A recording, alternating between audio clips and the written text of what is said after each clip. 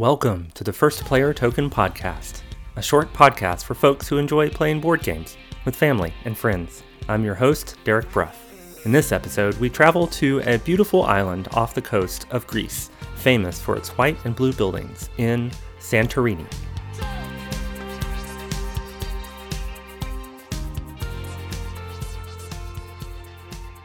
You've probably seen pictures of Santorini.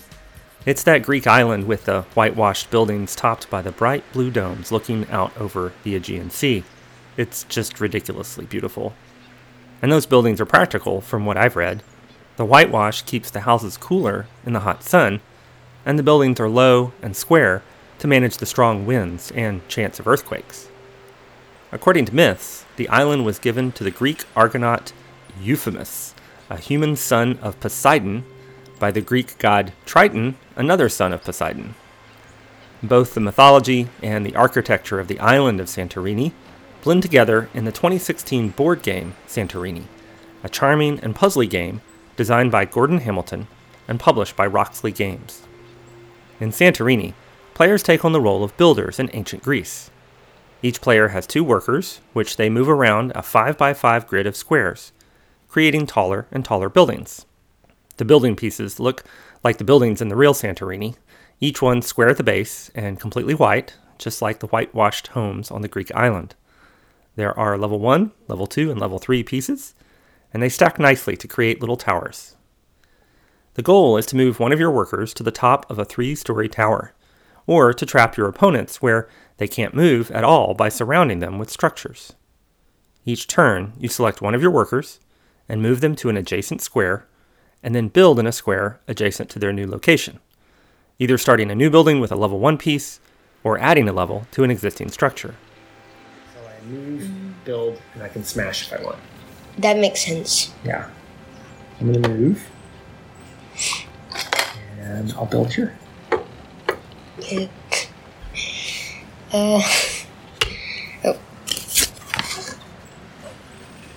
Didn't see anything. Okay.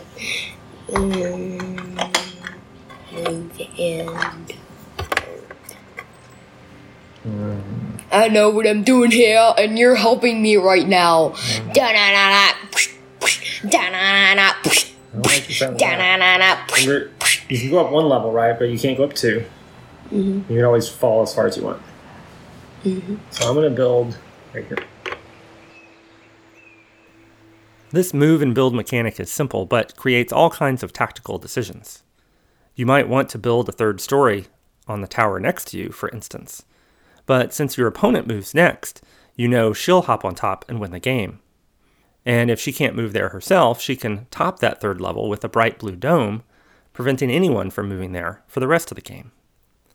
The trick is to set yourself up to move to a 3-story tower without letting your opponent cut you off. Or, as I mentioned, it's possible to block another player in where they can't move, in which case they're out of the game. The workers can go down any number of levels when they move, but they can only go up 1 level at a time. That's how you play the introductory game of Santorini, but that's just for learning the move and build mechanic. The game is really meant to be played where each player has their own unique abilities, as determined by the cards that come with the game, each representing some helping friendly character from Greek mythology. If you play with the Hermes card, for instance, your workers can move as far as you like each turn, but only if they don't move up or down. Demeter lets your worker build twice in the same turn, as long as they build on different squares. And the Minotaur lets you knock an opponent out of their square and take over their space, assuming they have a space on the other side to land in. Those are a few of the simple powers. More advanced powers add all kinds of complexity, like Persephone, who forces opponents to move up a level if they can, or Ares, who lets you destroy certain building blocks, or Circe, who lets you use an opponent's power if their workers aren't adjacent to each other. I'm going to move and build and smash. Great. I am Ares, god of war. Okay. Move. And build.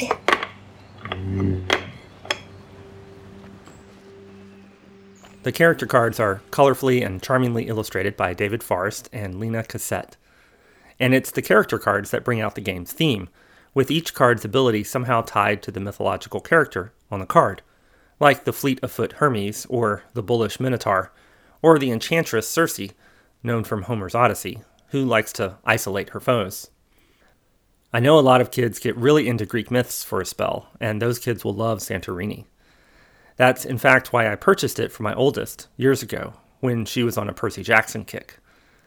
And there are some deep cuts in this game, like Hestia, goddess of hearth and home, and Hypnos, god of sleep, and Limus, goddess of famine. Her power is that your opponent's workers can't build on the spaces next to your workers because they're too hungry.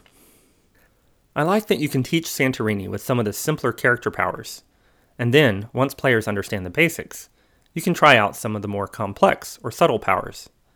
This makes it possible to ease younger players into learning the game. In education, we call this concept scaffolding. And given all the different powers, the game has so much replayability. With 30 gods, goddesses, and assorted mythological characters in the base game, there are 435 different head-to-head matchups possible. In fact, when we opened this game a few years ago, my girls and I played 8 times in a row, trying out the different character powers. And build. Okay. I'm going to move. And I'll build over here. Thanks.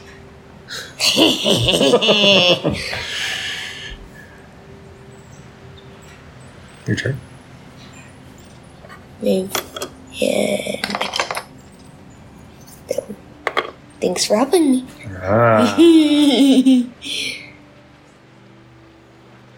Santorini can handle between 2 and 4 players. The 2-player game feels most like chess, although much simpler and quicker. 3-player is probably my favorite, since you can try to manipulate other players into doing your dirty work. The 4-player game puts players on 2 teams of 2, and that works pretty well too. Playtime can vary between 10 and 30 minutes, depending on the player count and which character powers you're using. That's why we could play 8 times in a row that one night. The box says the game is for ages 8 and up, but if your 6 or 7-year-old is good at tactical thinking, they'll enjoy Santorini.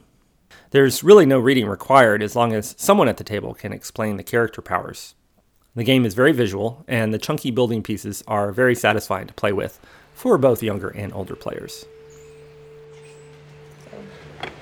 I'm really wanting that. So I can go there. I don't want to.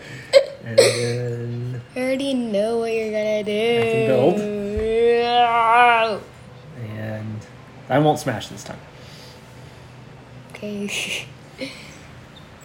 Can I do a dump from right here? Yes, you can. Yes! Go. So you don't want me to win there. Yes, I don't. Okay. Because if I went there, I would actually win. Yes. If you like Santorini, you should check out the expansion, Santorini Golden Fleece. It adds 30 more gods and goddesses, including some super obscure Greek characters, as well as 10 hero cards. Each hero gives you a special ability, but you can only use it once during the game. And there's a new play mode featuring the Golden Fleece, which comes in the form of a yellow ram figure you place on the board.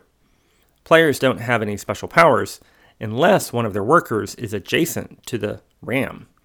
Then they get the power of the character card selected for the fleece at the start of the game.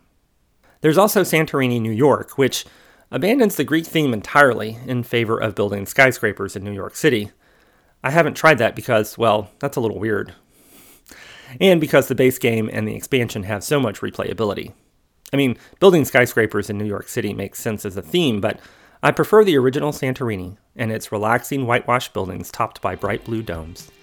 I can almost imagine I'm there, looking out over the Aegean Sea.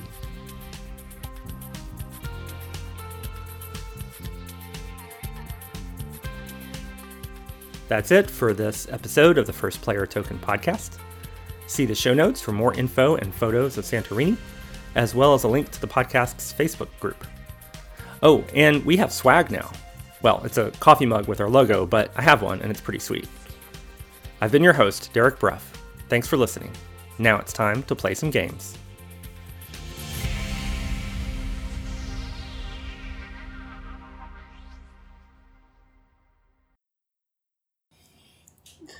Move. And build. And smash. You're making me angry, man. I can't get there in time. Move. Build. You've built that like 4 times.